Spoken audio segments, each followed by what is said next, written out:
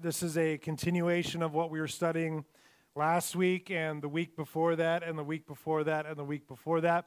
We are a Bible-believing church, therefore we like to allow the Word of God to speak for itself.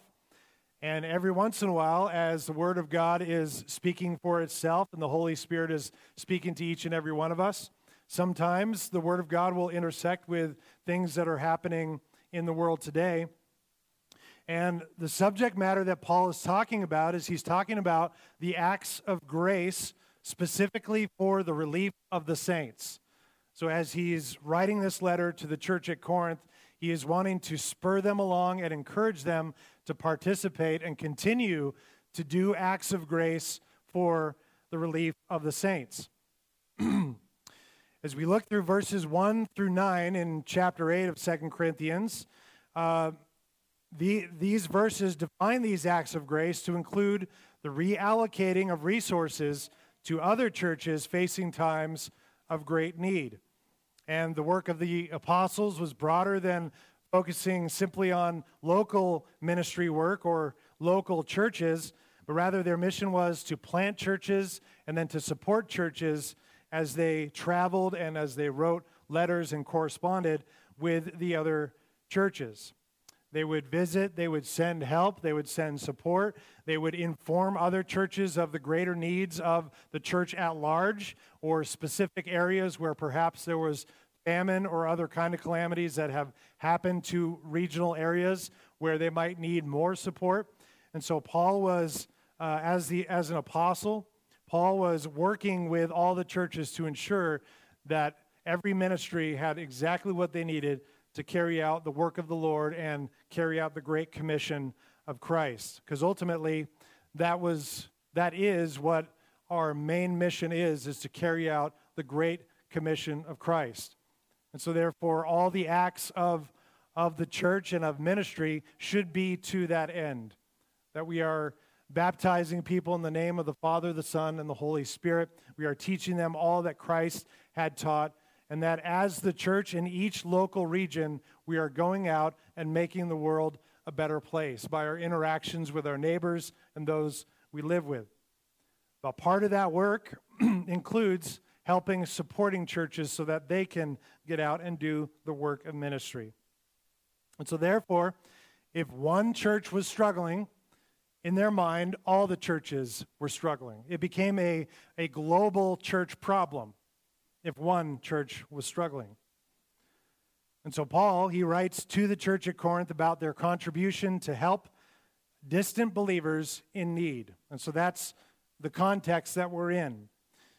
And I wanted to review, and just for those of you who might not have been here last week, or if you're like me and you forget almost the instant you walk out the door, what were the details? I don't remember.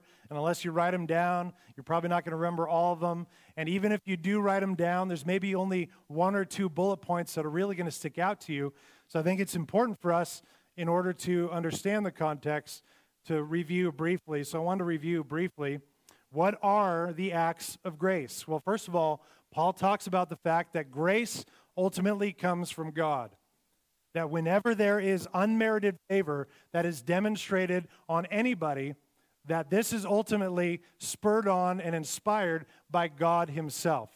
So grace ultimately trickles down from God and through believers and through the church into the world.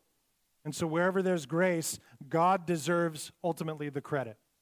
If you have felt grace from someone else, somebody helped you out in time of need, even though you absolutely did not deserve their help, that grace that you experience, God deserves the glory for it. And yes, you should also give thanks to the one who brought that grace, but ultimately God is the one who put the grace in their heart to bring grace to you. And so this is the point that Paul wants to make. And as we look at the types of grace, the context seems to refer to monetary graces that were given to support churches and believers who were experiencing uncommon needs for relief. Like I mentioned, like famine. It seems at the time Paul was referring to times of famine. But more simply than just writing a check or giving money, Paul wanted to emphasize the importance of having an appropriate heart as you are serving and as you are doing acts of grace. What you're going to find in the Christian life is that the Christian life is less about what you're doing and more about the reason why you're doing it, the heart behind it. Because God is not calling on Christians to simply be philanthropists.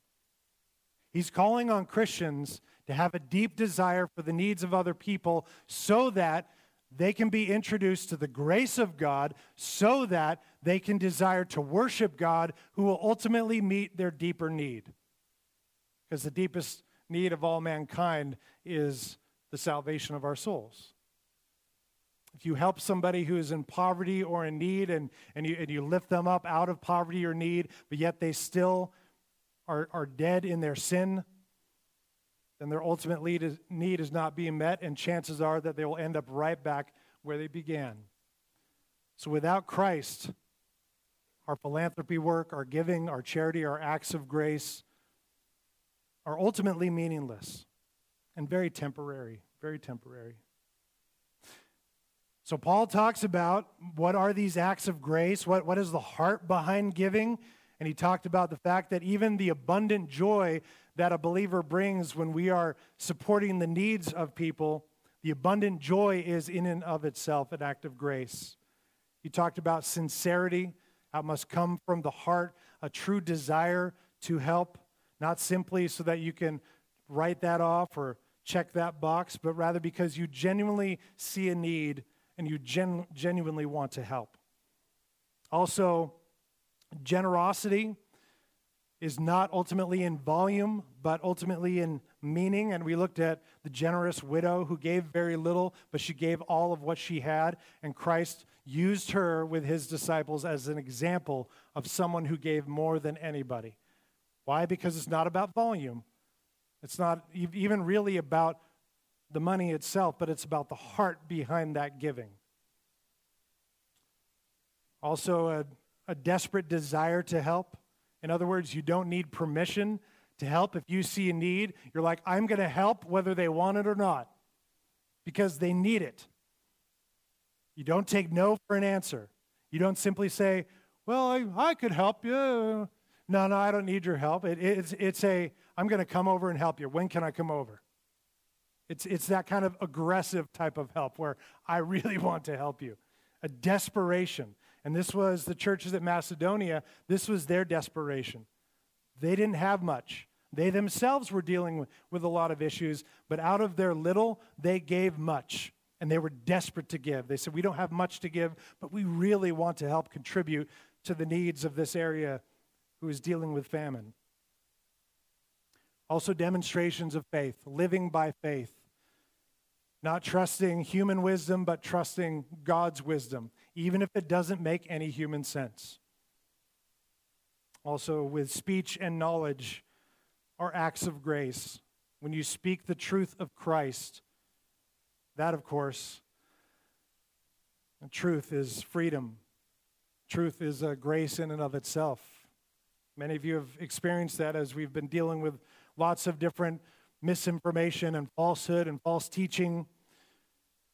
It's so nice and such an experience of grace when you hear truth and truth is spoken. And so even coming with the truth of the gospel is an act of grace. An earnestness and a love, all these things are what acts of grace are. And so as we are giving monetarily to help support the very monetary needs of people, the temporal needs of people, all of these things should encompass our giving. Otherwise, we're not giving as Christ has given us. So Paul wants to ensure the Corinthian church had their heart in the right place, which is why he spoke about all those things that we covered last week. Paul referred to the churches of Macedonia, which were Philippi, Thessalonica, Berea. They are examples of churches with the right attitude and the right heart. They were in the right place to give because their heart was in the right place. They probably didn't give as much as some of the other churches, but he commended them for having a right heart. He also referred to an individual, to Titus, one who he had sent out and dispatched often to take care of needs of the church. He dispatched Titus to Crete because they had an elder problem. They were not electing elders, and the church was kind of in chaos and anarchy. There was no order or structure. It was just kind of all falling apart.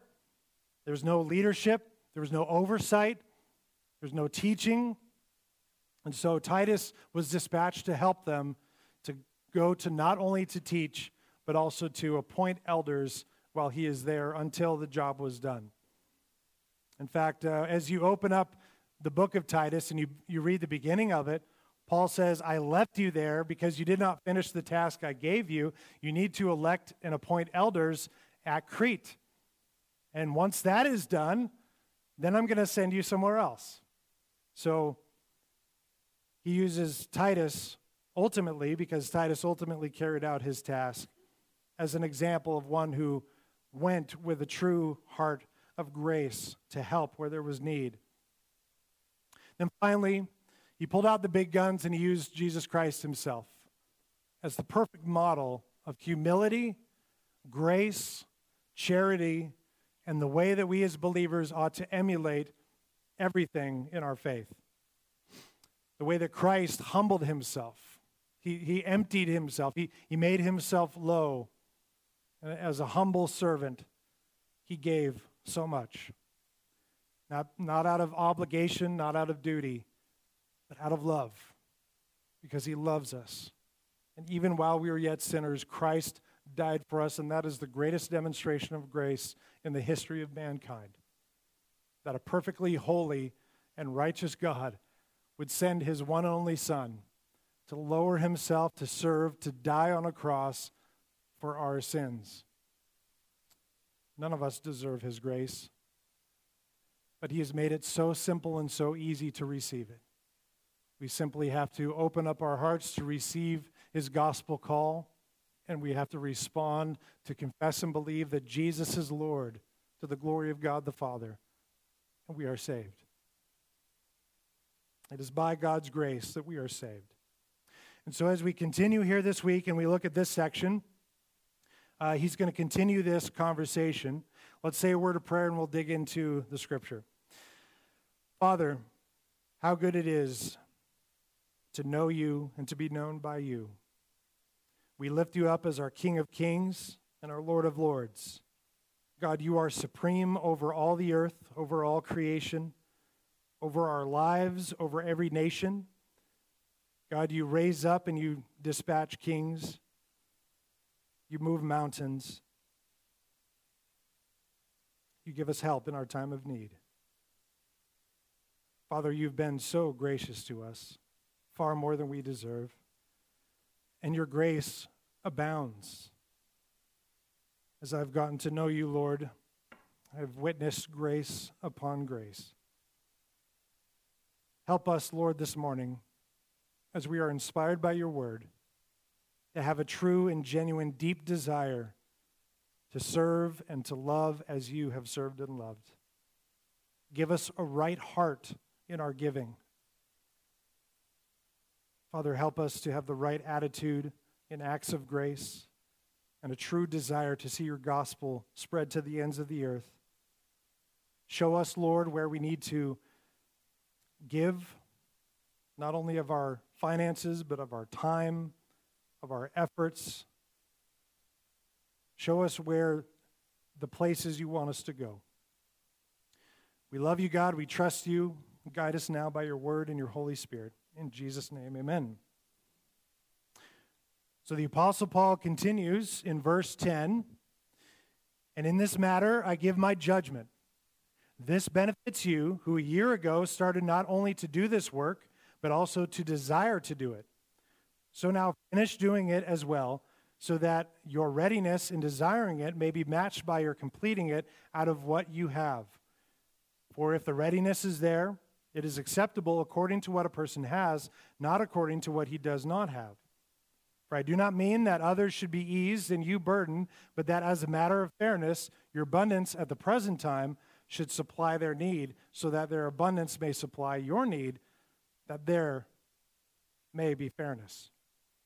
As it is written, Whoever gathered much had nothing left over, and whoever gathered little had no lack. So here Paul begins by saying he gives his judgment. Now, the Apostle Paul was one of the founding fathers, if you will, of the Corinthian church. He was one of the church planters, plus he was constantly active in their growth and in their ministry. He would often dispatch his workers there to help supply their need whenever they were in need.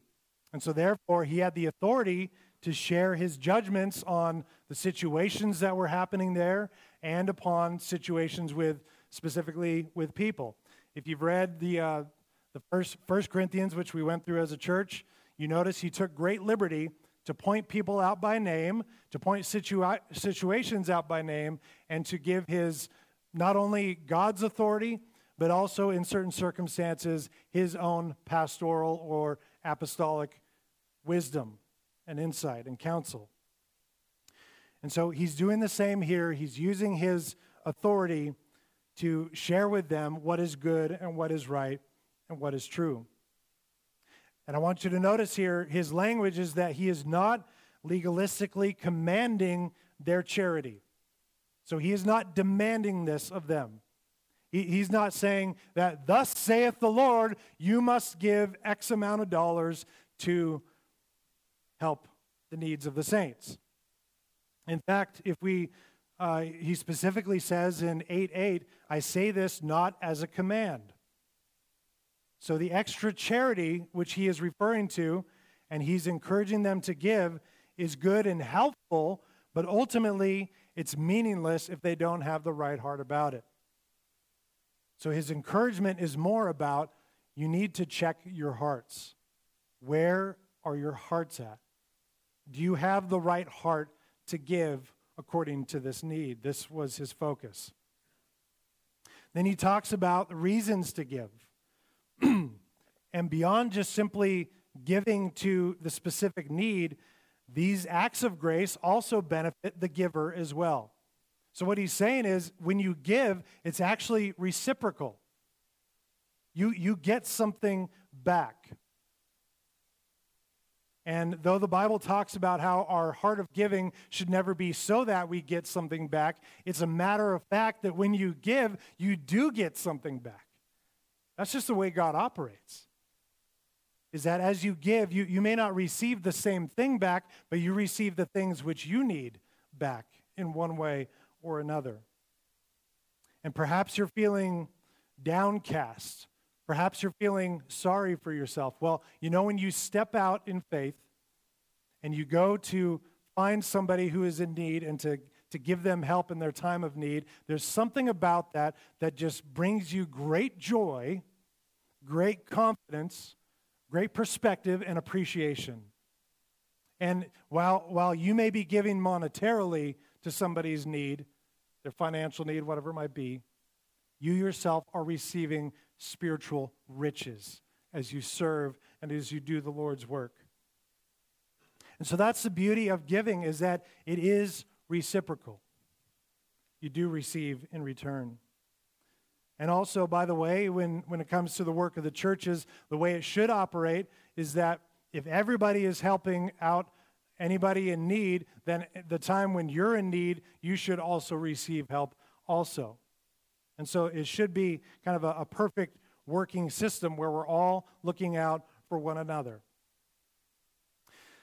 But he also points out the fact that something changed along the way, because Paul urges them to finish doing it well, which suggests that they were losing their desire to help, because he points this out. He points out their desire, that they are losing their desire to help. Ephesians 6:9-10 says, "Let us not grow weary of doing good, for in due season we will reap if we do not give up. So then, as we have opportunity, let us do good to everyone, and especially to those who are of the household of the faith." A couple things going on in that Ephesians passage. Number one, the reason for the instruction, "Let us not grow weary," is the fact that we do grow weary of doing good. Any of you ever commit yourself for a long period of time to the work of service, to the work of philanthropy, anything like that, and you're just helping people all the time, eventually you get worn down. Eventually you get tired of it. Eventually you just start running out of that energy that you need to do those good acts. But the Bible, the Lord, the Holy Spirit spurs us on to not grow weary. If you feel yourself growing weary, if you hit a wall in your giving and in your grace, He is telling you, like an athlete, like a runner, you need to be aware of this, and you need to push through it. You need to push through it. Many of you know that I'm trying to be a runner. And I say trying because that's what it is. I'm doing my very best. But one thing I've found when you're doing any kind of long-distance running is that you will hit that wall, and you need to expect you're going to hit that wall. And you need to be mentally prepared, emotionally prepared for when that wall hits, and you need to be determined beyond that wall to push through it. And this happens even before you start running.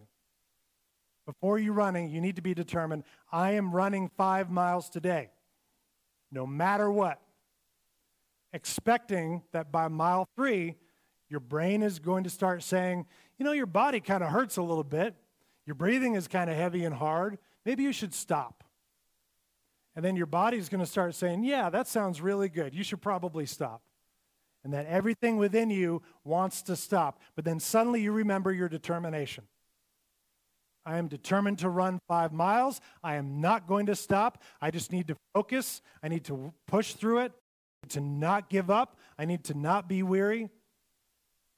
And then you start doing body management. You start thinking through the process. And then suddenly, before you know it, mile 4, it's like you're floating. And you're not tired anymore. And you're like, what happened? It's the same way with ministry. You are going to hit walls in ministry, and if you are not determined to push through those walls from the beginning, then you're going to struggle.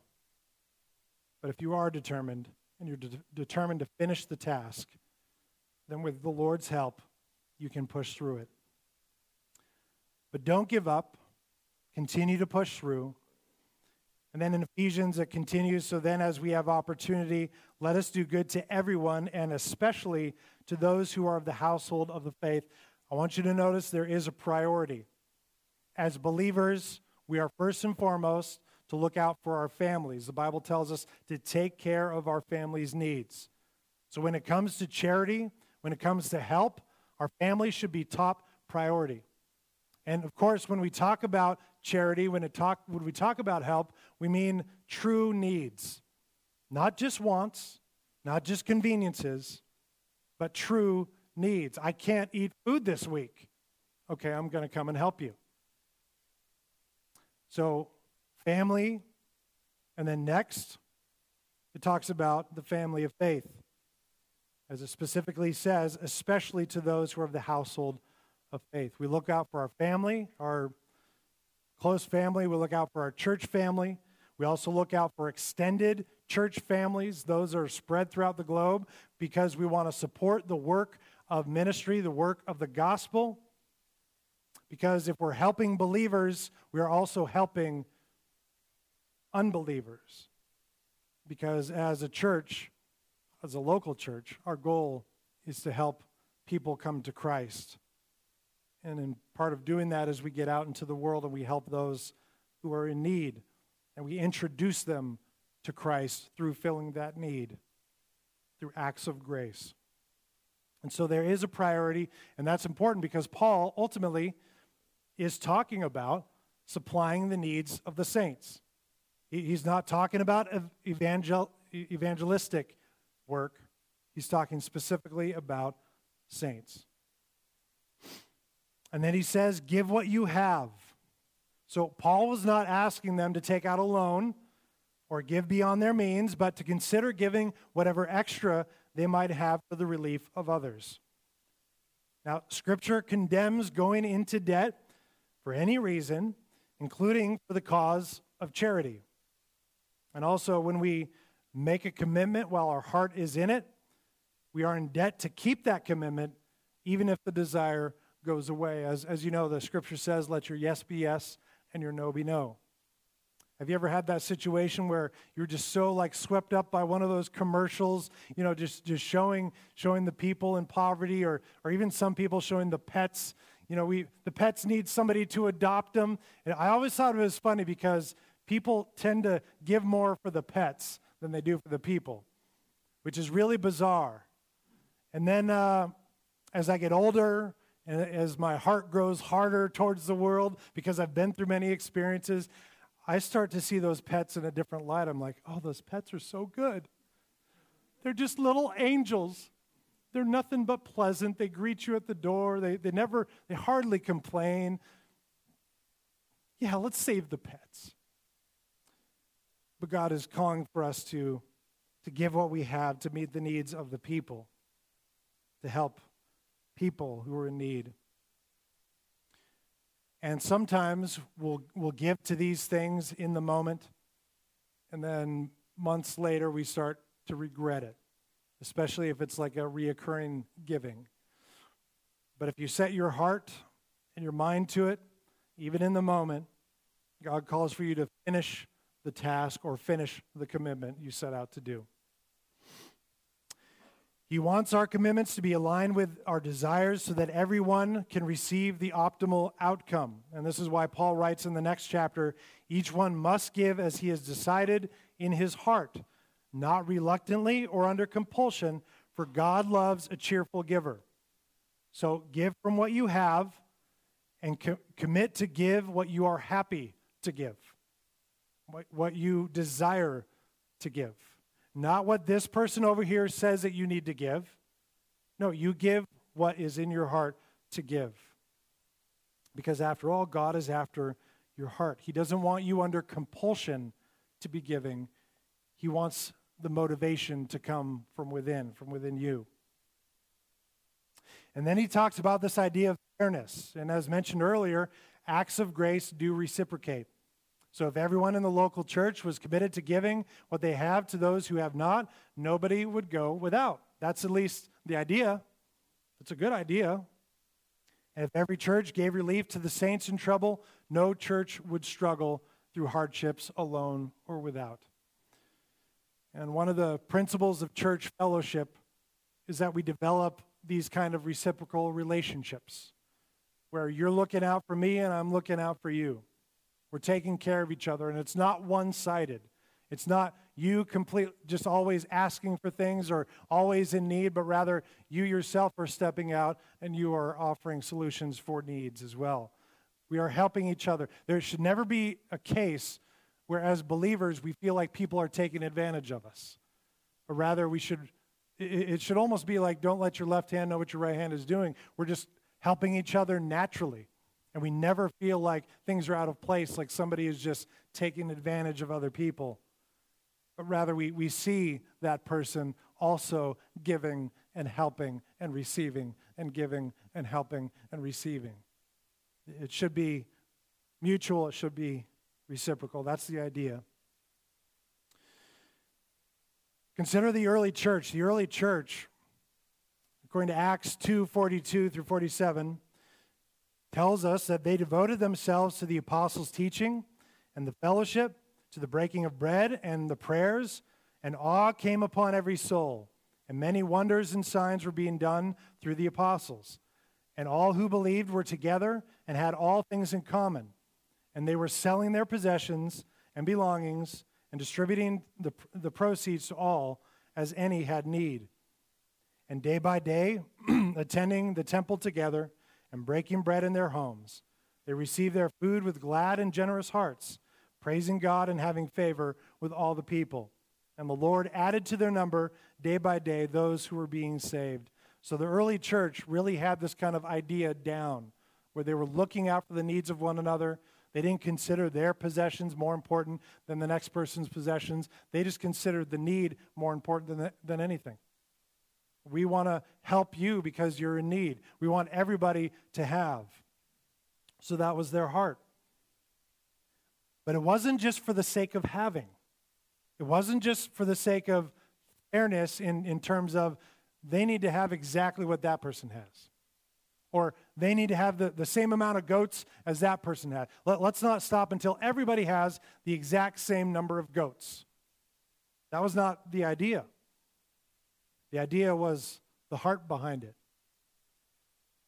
That we are going to give, we are going to help, we are going to be a community of believers who are advancing the gospel, and that was the point. Is that we want to be a thriving community that has what we need to spread the gospel to the ends of the earth and carry out the Great Commission of Christ. That was the ultimate point. They weren't just looking to build this nice community where everybody was kind to each other and everybody had the same. They were looking to build a community that was effective for the gospel of Jesus Christ. And so when it comes to the needs of the church were, what do we need for every family, every person to go share the gospel with their neighbors? That was the idea.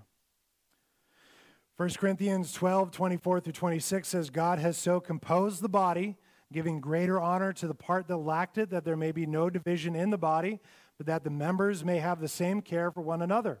If one member suffers, all suffer together. If one member is honored, all rejoice together. This idea of true community, where if somebody's downcast, you feel it. If somebody's rejoicing, you want to join them in the party. True community has true concern for one another. And as the church, we are called to be that true community. At the end of this section, Paul quotes from Exodus 16 through 18, to demonstrate that fairness between churches is a principle modeled after a divine pattern rooted in Scripture. So if you remember when God gave food to the Israelites in the wilderness, he did so equally and according to each person's need. If you had a big family with like 1,000 kids like the Lenarts do, and you need more food, then God would supply that and it could be divided equally. If you were a loner, you were by yourself, you would receive your portion. So everybody received their portion equally. Here's what the Scripture says. This is what the Lord has commanded. Gather of it, each of you, as much as he can eat. You shall each take an omer according to the number of the persons that each of you has in his tent. And the people of Israel did so. They gathered some more, some less. But when they measured it with an omer, whoever gathered much had nothing left over, and whoever gathered little had no lack. Each of them gathered as much as he could. So again, in order for the church to thrive, believers need to be willing to help each other in times of need. Those who have much should be anxious to give to those experiencing seasons of extraordinary hardships. Now, we all go through ordinary hardships. All of us do. But for times, especially when there's an extraordinary situation like a famine or like a war or things like that, as a church, we should be ready and willing to help people in these extraordinary situations. Otherwise, I think the Bible is clear that if you don't work, you don't eat. If you are capable to work, you should work so that you can provide for yourself. It's not an extraordinary situation for you to have to labor and to work for the things that you have. But our choices, our decisions have consequences. If you choose to live a lazy lifestyle, if you choose to play video games instead of going to work, then you're going to reap the consequences. And should other people feel the need to have to come in and help you when you're making horrible decisions? You know, as a church, there's often times where people have trouble paying for their power bill. They'll come in, I don't know them from Adam, and they'll say, I cannot pay my power bill, it's freezing cold, I have children, I need help. So our philosophy is that when people come and ask for help, we will help them the first time, pretty much no questions asked. We'll ask them, well, what led to this situation? What kind of things happened to where you're in this position where you cannot pay for the power bill? And hopefully they're honest with us, and they'll talk about, well, I just had a series of unfortunate events, and my husband left me, and this happened, and this happened, and this happened. And as they share the things that happened, we will offer them our best advice and counsel for how to get out of this situation so that it doesn't happen again. And then if they happen to show up a second time, which oftentimes they don't, but if they do show up a second time and say, I can't pay my bill again, then we would ask them, did you do X, Y, and Z, which we advised you to do? Well, I didn't really feel like doing that one, and I can't really do that one, and no, I didn't really do it, but I need help. Usually that's a sign that somebody has chosen to live irresponsibly. And we're led by the Lord ultimately, but oftentimes in those situations, we would help them find a different solution. We would confront their situation in where the problem is really at, which is the fact that they don't want to do the work necessary to help their own situation. They're just going to rely on other people, make other people their permanent source of income and help, rather than actually putting themselves in a position where they're not only helping themselves, but where they can help others. And ultimately, that should be the goal of every believer, is that we are in a position ourselves where we can help other people who are truly in need. And if you're in a position where all you're doing is you're expecting the help of other people and you have nothing that you can give, then you're not in the position the Lord wants you to be in. So as a matter of fairness, if the church is being the church, we are all striving to be in a position where we can help people when those times come. So as we look at this chapter, as we look at this verse, I think it's easy for some people to see this section and to believe that Paul is somehow advocating for socialism. Now, normally we don't get into political topics unless the Scripture demands it or the Holy Spirit calls on us to talk about these things. And about 5 years ago, I remember people started trying to make the case that Jesus is a socialist and trying to make the case that the Bible teaches that the church should advocate for socialism. And that those claims were quickly refuted, and it kind of went away for a while, this whole idea. And then just recently, probably in the last few months, I've seen these arguments popping up again. Jesus was a socialist. Christians should advocate for socialism. And so I want to take the opportunity, because this movement is happening at the moment, and it's a rather aggressive movement, might I add, that I think it's important to equip the church to be able to answer these questions. Is Jesus a socialist? Did he advocate for socialist policy? Should the church promote socialist policy or ideas or theory in the world? Well, let's take a look. First of all, socialism, the word itself, if you look at the etymology, you're not going to find the word socialism in the Bible anywhere. And I can personally verify that the word socialism is not in the Bible. It did not originate from Scripture, and it's not a word you will find anywhere. The word actually originated and developed in France circa 1835 as socialisme, and was popularized by French philosopher and publisher Pierre Leroux. I think I said that right. In 1837.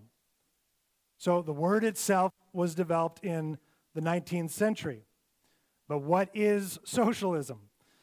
So socialism is ultimately a secular term that has been used to describe the national socioeconomic theories aimed to create an equitable utopia by preventing individual ownership through enforcing the redistribution of property, wealth, and resources.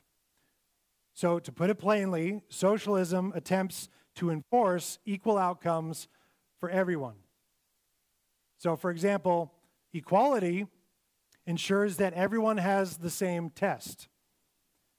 Socialism wants to ensure that everyone has the same test score. So that's kind of the idea. And I want you to notice that in that definition, enforce is a very key word. And you're going to find that that's the big contrast between Christian charity and socialism. So, next, socialism has a secular history. So although the word socialism didn't exist until the 19th century, the concept, the theory existed since at least the 4th century. The Greek philosopher Plato depicted a socialist utopian society in his work, The Republic. In the 16th century, English humanist and statesman Thomas More imagined a utopian society where money and possessions have been abolished and people live and work communally. When the Industrial Revolution made individual factory owners and their families very wealthy, many of the workers of those factories did not feel that they were compensated well or received a fair wage. In fact, many of them lived very poor lives, while the factory owners lived very rich lives. And as a result, this disparity in 1848, Karl Marx, a German philosopher and advocate of the theory of socialism, wrote the Communist Manifesto, which laid out a serious plan for how to implement socialism into a society. So, in other words, socialism is the theory, communism is the theory in practice. So this manifesto of Karl Marx went on to inspire militant revolutions such as Adolf Hitler's National Socialist German Workers' Party, also known as the Nazi Party, Vladimir Lenin's Soviet Union, and Mao's People's Republic of China. Any of you students of history? How did those movements turn out? Really well. They're things that we should probably model the church after, right? No. Obviously, they turned out well. All you have to do is say Hitler, and you kind of know all the things that we're talking about. So any student of history will know that all these systems became epic failures and created some of the most notorious dictators in modern history and egregious acts of tyranny and genocide the world has ever known.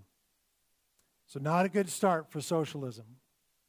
A very highly secular system of economics and policy that once implemented or once made into a communist policy ultimately leads to wreck and ruin and tyranny and ultimately war. What about today? Certainly, people have learned the lessons of yesteryear and have not repeated the same mistakes of Hitler, of Vladimir, of Mao, right? We're done. Socialism is dead, right?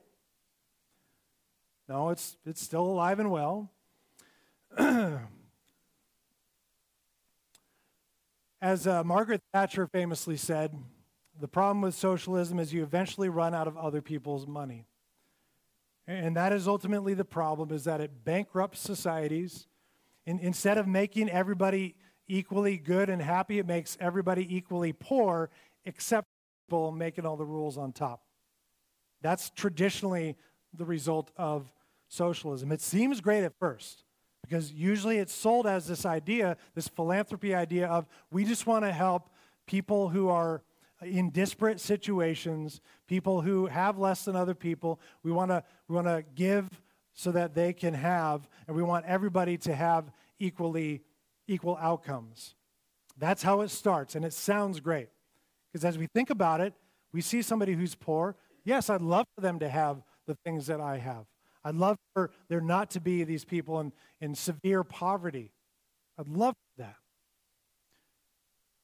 And socialism, if it forces people to give money against their will to essentially create equal outcomes, which then discourages people from working any harder than they have to, which means it ruins innovation, it ruins any kind of extra or hard work, and so therefore you have just a standard of mediocrity in a country or in a place. Nothing grows, nothing gets better, and eventually it collapses. You're probably aware, if you pay attention to anything, that the World Economic Forum conference is happening right now in Davos, Switzerland. The World Economic Forum is made up of economists, bank owners, wealthy financial political donors, and world leaders who, through this forum, are attempting to globally implement what they call the Great Reset, aka global socialism. The Great Reset is a movement among a coalition of world leaders to essentially implement socialism on a global scale. And one of the popular quotes from the World Economic Forum, from the leader Klaus Schwab, is, "You will own nothing and you will love it." And I find it interesting that he speaks kind of like Hitler. He's German, he has a German accent. "You will eat bugs and you will love it. And you will go live in small concentration camps and you will love it. But at least you will all be equal." This is kind of the idea, and it's based off of many of these socialist principles. And when you look at the political landscape today, multiple political elites on both sides of the aisle in the United States are members of the World Economic Forum. It's important, church, that we pay attention to what's happening. When you look at groups like BLM or Black Lives Matter, the idea of reparations is ultimately rooted in socialism, this idea of equal outcome. Antifa claim to be anti-fascist, but are ultimately anarchists who are used by powerful socialists to disrupt the system and pave the way for a socialist future. You've heard of woke ideology and institutional policy, which enforces equality and diversity. This comes primarily from a socialist philosophy. The secular economic philosophy of socialism is very much alive and well today. In fact, it's gaining some ground. It's becoming popular. And as I mentioned before, the whole reason I'm bringing this up is to demonstrate that socialism is a secular idea. It is rooted in secularism. It is not taught from the Bible, at least the way that socialism is presented today. With that said, I do want to say that some who hold socialist views are indeed sincere in their desire to help people. I have met such people. They genuinely care about injustices that they see and poverty in the world, and they genuinely believe that by implementing socialism, they can help resolve some of these issues. This is the heart of many of the people who claim to be supporters of socialism. But in general, and in most cases, socialist policy does not seek to honor God or promote the Great Commission of Christ, because it is a secular theory. Nowhere in socialist documents does it say that our end goal, our chief goal, is to give God honor and glory, to seek and save the lost. None of it honors God. None of it gives God credence or honor or glory, but rather it is the worship of government, the worship of the government's ability to solve the world's problems. And as we've seen it played out, government in the absence of God always fails. And so socialism, at least as it has been demonstrated, is a failed system. But then you might say, well, does that mean that capitalism is God's work? Capitalism has many problems also. We're just not talking about that today. Socialism has created some of the most greedy, oppressive people on the face of the earth. But capitalism has also lifted people out of poverty more than any other economic system on earth. But the point is that Jesus was neither a socialist or a capitalist. Jesus' system is far greater than any of these. Because as Christians, we serve as members of the kingdom of God.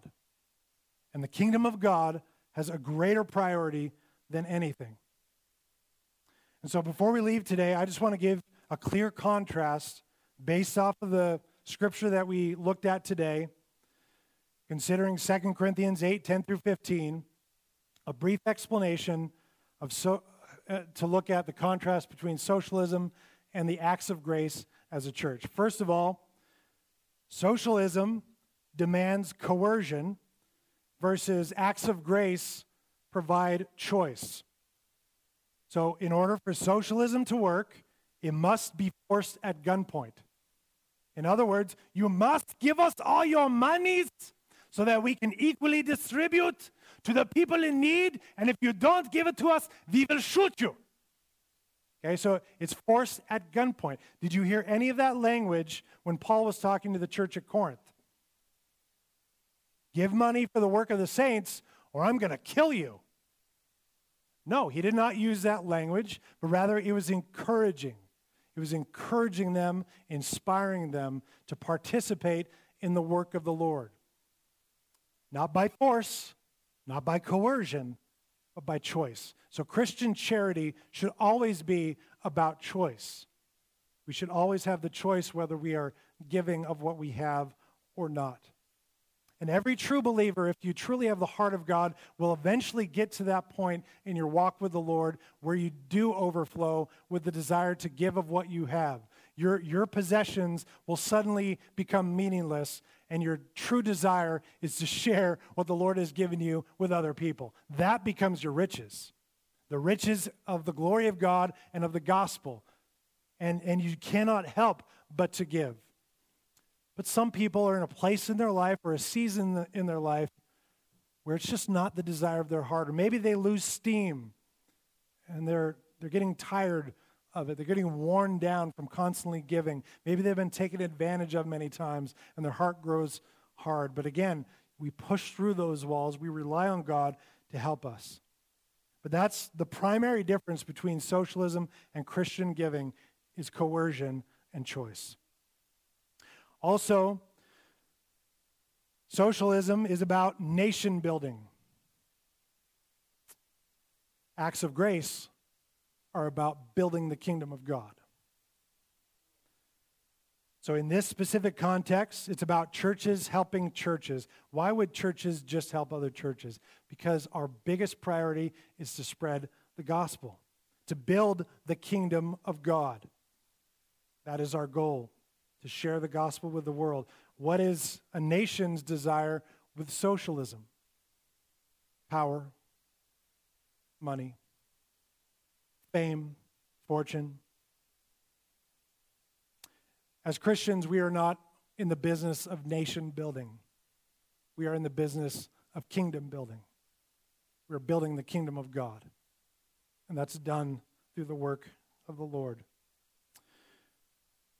Third, Christian charity or acts of grace come from the people. And in socialism, the redistribution of wealth comes from the government. The government decides how it goes. I hate the idea of taxing for the sake of giving charity to other people, because that robs us from our ability to interact and be participants in charitable giving. And when it's taken, when the government takes that away, or our ability away to do that, ultimately we are being hijacked of that reciprocating grace.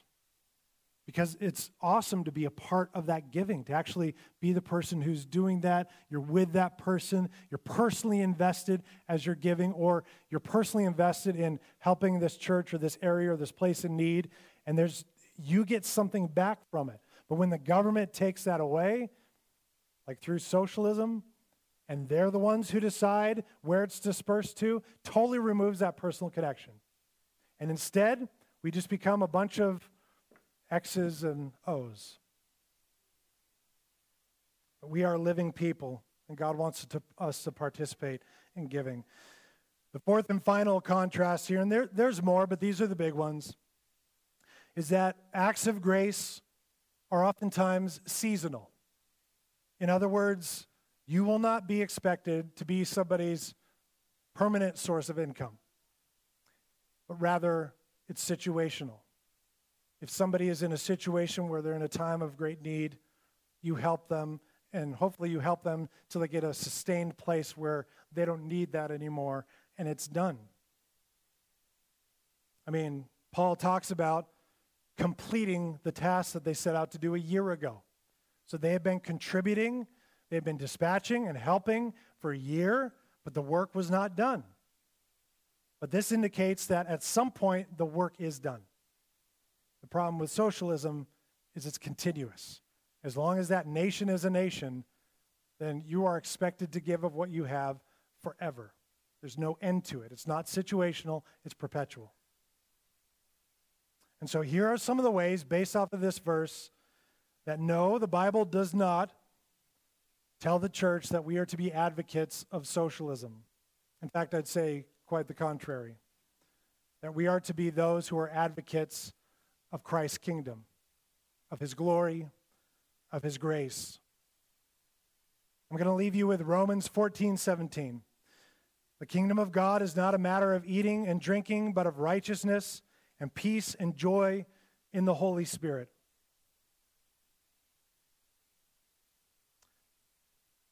The church is not called to be advocates of socialism. And next week, I want to take a little bit of time away from Corinthians to address the question, was Jesus a socialist? I think this topic is important. And I really want us as the church to be informed and aware of what the Bible says versus what the world says about the way we are to give and the way we are to love and the way we are to share, the way we are to implement fairness in this world, because there is a separation of church and state as far as the way that we are to operate as a church. And I think it has to begin with Christ. And so I want to take at least one more week in this topic and answer the question, was Jesus a socialist? And spoiler alert, no, he was not. But I want to demonstrate that with you and show you all the places in the Bible, in the life and the ministry of Christ, where that runs counter to that premise. So let's pray, church. Father in heaven, thank you for this time together. Thank you, Lord, for your word, which brings us clarity and truth. Thank you, God, that your will is above all, that your kingdom is above all, that you have given us a greater kingdom than all the world. The kingdoms of the world have risen and fallen throughout human history, but your kingdom will last forever. So, Father, help us to put things into priority. Help us to have a true desire and heart to help people. But God, ultimately, give us a heart and desire for people to be saved from their sin, that they might repent, confess and believe in you, and have eternal life, the greatest gift of them all. Father, make that our priority. Give us that desire.